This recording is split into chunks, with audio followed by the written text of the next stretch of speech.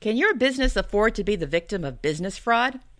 No one expects their business to be defrauded, especially not by a trusted employee.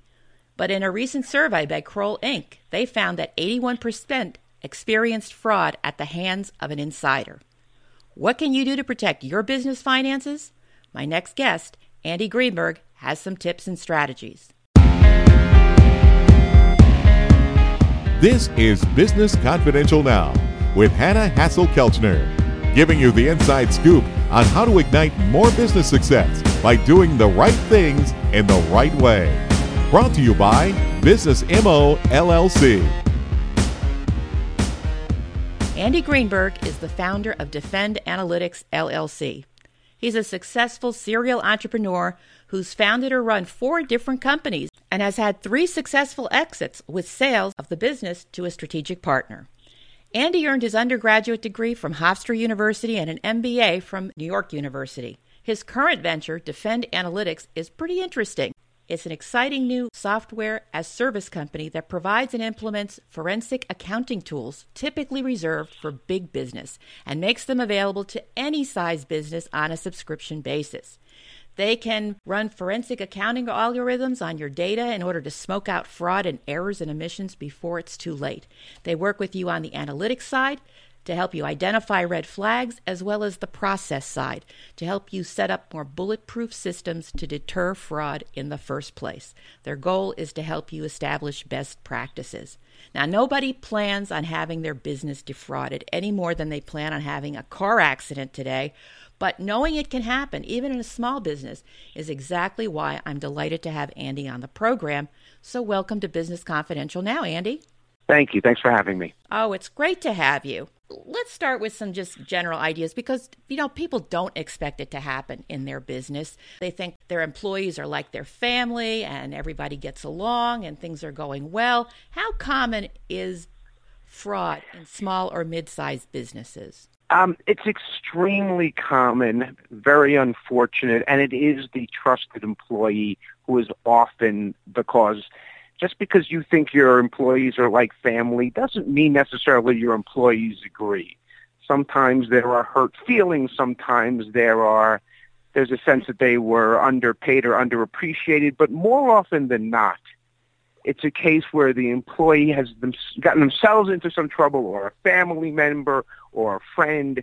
And there's often a feeling that if I help my friend out, I take a few bucks here, I can pay it back quickly to the company, and no one will ever be the wiser. And unfortunately, it rarely ends up like that. It tends to go on, and the employee digs a deeper and deeper hole, and until it becomes a problem for everyone involved. So what types of fraud happens? I mean, how do they do this kind of skimming? How does it typically show up? So it is most common in accounts payable fraud, but it is also fairly common in accounts receivable. And you find that there really aren't a lot of supervillains out there. If people are checking and keeping on top of their businesses, it's much less likely. So a perfect example would be an employee opening a bank account of their own with a name sort of similar to the company name, grabbing checks, deposits, or wires, depositing the money into their own account, then issuing some kind of credit or adjustment to the vendor or customer account to even out the books, depositing some of the money back in the company account, and everything balances. So that would be sort of a typical idea. Or sometimes they just take checks and write them to themselves, and again, issue credits or adjustments, to level things out. So books tend to balance in these cases. So it's kind of hard to find. How big are these losses typically? The average loss in one of these frauds is about $120,000. And obviously, you're not getting anything for that money, so it goes right out of the bottom line. If it's upper management in a bigger company, there is a good 20% of the frauds that are $1 million or more.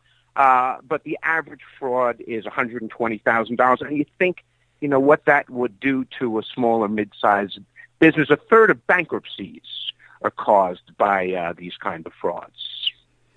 Now, the thing is, though, these $120,000 doesn't just disappear in 1 week or a month or a quarter.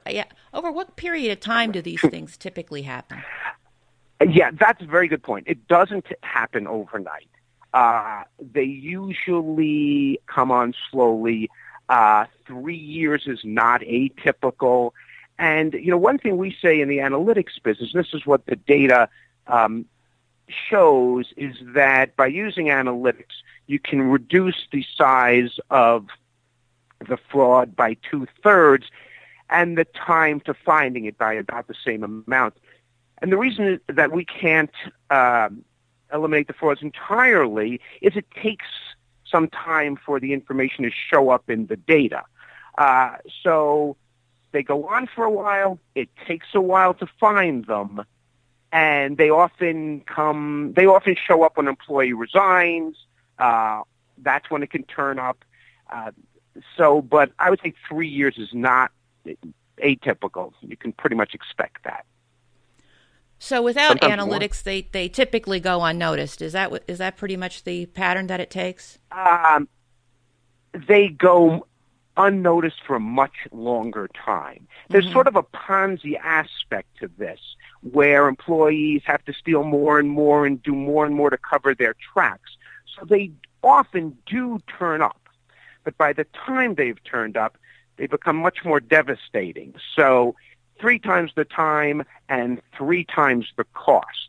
But they often do turn up just because it becomes impossible to hide that level of money after a while. But you almost never get the money back is the other problem. It's not like if you confront the employee, the money comes right back. Usually that money has been spent for, it could be anything from a drug problem to there was a case where a gentleman embezzled $800,000 to build up his dollhouse collection. So the money could be for anything, but it's usually pretty much gone. Pretty much gone. Well, pretty much.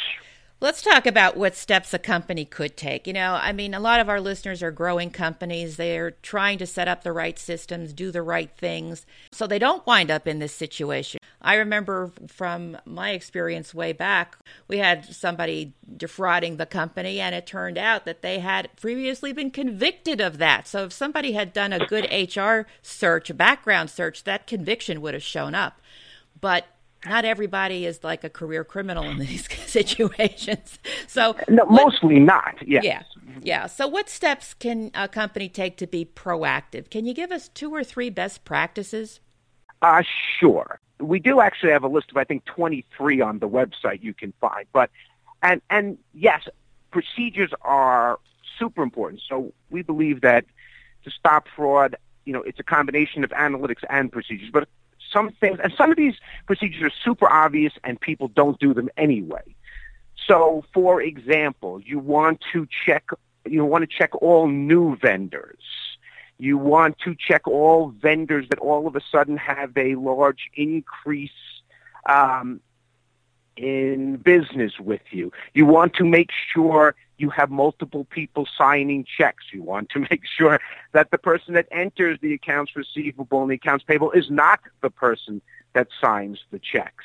So those are just a couple, and actually some of these are so obvious and still don't happen. So new vendors, new customers, large vendors, large customers, large changes, and that would take you a long way. And then multiple people, and I know this is hard in a small company because sometimes you don't have multiple people.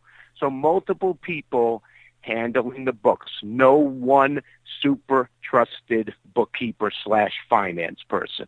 If you do anything, that's the one thing you have to watch for. Those are all super tips. Yeah, you mentioned a second ago that you've got 23 best practices identified on your website. What would be the link to that? Because I want to be able to add this to your episode page. Okay, so it's easy. You can find it at dfnd.net. That's how we spell defend over here. So it's Donald, Frank, Nancy, Donald. And I apologize to some for using Donald, but just came to mind. All right. Very good. Very good. And it's .net. If you go to .com, you'll end up with dust masks, which also could be helpful in your business. So. Not from us. Understood. Well, all the more reason. Come over to businessconfidentialradio.com, and we will have the link so that there will be no confusion about .net, .com, .anything, because we want you to be able to access these best practices and nip these things in the bud, for sure. How big does a company need to be before putting some of these things in place? What's your recommendation? Well, first of all, if you're setting up a new company, put them in place right away.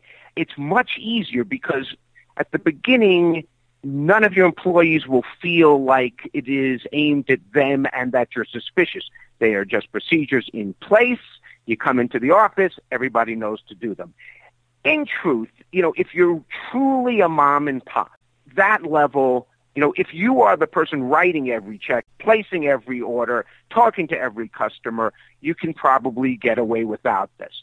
But once you grow beyond this, but beyond that size, you really need to be concerned about this and protect yourself.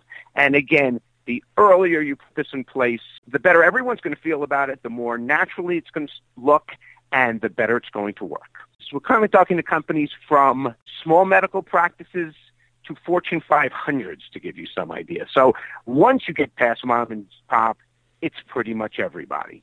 Well, even for the solopreneur, if there is a tendency or the feeling that, it's all my business, I can just take some grocery money out for this week and that and so forth. If they have any kind of incorporation, any type of form outside of a proprietorship, they may actually be jeopardizing it by doing that because they're not keeping their finances separate. And that could cause the corporate veil to be pierced. So yet another reason for trying to just put the right practices in place, even if you are a solo. Because one day maybe you won't be a solo anymore. It will grow and get bigger and bring other people in so that you can do some other things besides everything. Absolutely. Yeah, absolutely. So now you mentioned the analytics side. Do companies need some kind of minimum number of transactions before it makes sense to do something like that? What's the story, Andy? Okay, that's impressive because when we started, we didn't even recognize that. And the answer is yes. There's a certain size, there's a certain amount of data that you have to feed into the algorithms before they really make sense. 500 transactions, 400 to 500 transactions a month is really what you need to have some of the tests make really good sense. Otherwise, they won't fit the curve. You won't be able to tell an outlying transaction from a normal transaction. So there are some tests where you need that level of data.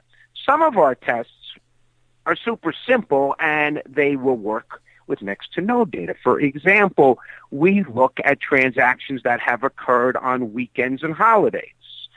So it's one of the world's simplest tests and incredibly effective. There's two kinds of employees that can be coming in and working on weekends and holidays. One is your very best dedicated employees. They are coming in on weekends and holidays, making sure you're getting their work done. The other group are the fraudsters who are coming in to cover their tracks. So that will show up with essentially, one transaction. There's a reason major banks make their employees take 2 weeks of holidays in a row. It's so fraud and embezzlement can show up and they can't cover it. So some tests, yes, there's a minimum number of transactions, and some tests will work with one transaction. Interesting. Well, what are the most common mistakes that you've seen people make when it comes to the whole area of being preventive about fraud? I mean, besides just ignoring it altogether or recognizing it could happen to them. The number one thing people do is trust one person with too much power. It's so easy. One person learns the software. This person's been with you for years. You can never imagine that person defrauding you. It is not breaking up the business procedures over a number of people. No one should place an order, collect the check, write the check, pay the bills, handle the banking, unless it's really you. And as you say, even then, there's errors can be made and things don't turn up, but that's the number one thing to do, is just make sure you've broken up the procedures. It's one thing if you're the sole owner and you're using the company funds as your personal piggy bank. I mean, it's not a good thing to do from a legal perspective, but after all, it is your business. But you don't certainly want an employee to do that. So if you don't have very many employees, what would be the first thing you'd want to be able to have more than one person have eyes on out of all of these little moving parts? Cash.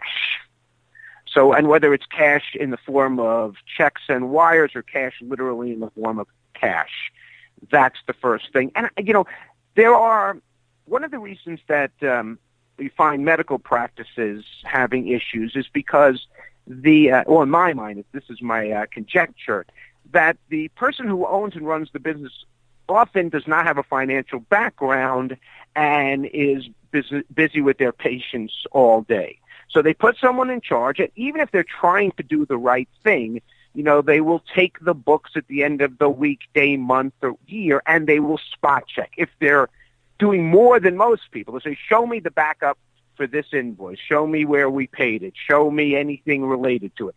That's good practice. The problem is it's spot checking. So one of the things that we do is, and sort of the main thing we do, is we point out the transactions that are less likely or unlikely to have occurred in the normal course of your business. So we send this to you, then you go to your bookkeeper, your finance person, your accountant, your whomever, and you say, show me the background for this transaction and this transaction. And again, they may be completely legitimate transactions. They are just less likely to be legitimate transactions. So the spot checking is important, and specific checking much more helpful and much more likely to get to the root cause of the problem if there is one. You also obviously get the deterrent effect, like putting an alarm system, the sign for an alarm system on your lawn. No one really knows whether you have the alarm system, how it works, where it works, whether it's turned on, but just the fact that you have it acts as a deterrent to malfeasance. And so spot checking works the same way as what you're saying. Spot checking, if your employees know you're going to be checking the books, they are less likely to mess around with the books. Okay. Those are some words to live by. It's interesting that you pointed out medical practices, because I have a friend of mine whose husband has a medical practice, and some years ago he wound up getting defrauded by an office manager who was also involved with hiring other doctors to bring into the practice because they were growing quite a bit. And she was skimming off the books and buying herself expensive cars, an expensive wardrobe. I think she might have even had some plastic surgery done. And, even though they wound up suing her and taking her to court, they wound up losing the case, believe it or not, because she claimed she needed it in order to do the recruiting for the business. So it was part of her job responsibility. Don't ask me why that wound up pretty like good. That. Yeah, it's pretty good. It's exactly. But it goes to show you just never really know. Are there any other types of vertical industries, besides banking or businesses that are in the money business, that come to mind that might be more prone to attracting this type of employee or encouraging this type of behavior? I think anyone on the manufacturing side, it's just a lot easier to pull off if you have lots of suppliers, supplying pieces of equipment or, tools, anything with, a large number of smaller invoices, or a business with a large number of customers. So a lot of the mail order businesses where you have a lot of small customers, it's just so hard to dig down and find the transactions that could be problematic. You just open yourself up to it. And I think to some extent this is a crime of opportunity. The money's sitting there. Nobody's really checking. The more transactions, the more difficult it is to find. So lots of customers or lots of vendors in whatever industry you're in make it easier to pull off. So if you have, if you just buy a couple of things from a couple of vendors, I went to visit a company They were in the paint business, and they basically bought cans, lids, and handles. Okay, if you've got 3 suppliers, it's fairly easy to keep track of. If you've got 300 suppliers, it's not so easy. Very good. Well, besides that, having 300 suppliers for the same particular product, come on, you're not getting your purchasing power there. So another reason. Well, it may not. Well, that's true, but it also may not be the same product. I worked in the medical device industry for a long time, as you know, and I was in ophthalmics, and we made surgical systems, and each system had thousands of parts. And there were parts we manufactured from metal bar. There were parts we bought finished, and it was difficult to keep track of. Interesting. You just mentioned again your prior experience, and I think it's interesting that you're a serial entrepreneur. I find that fascinating. Could you share with us one of the things that's influenced your professional development, your career choices, your path?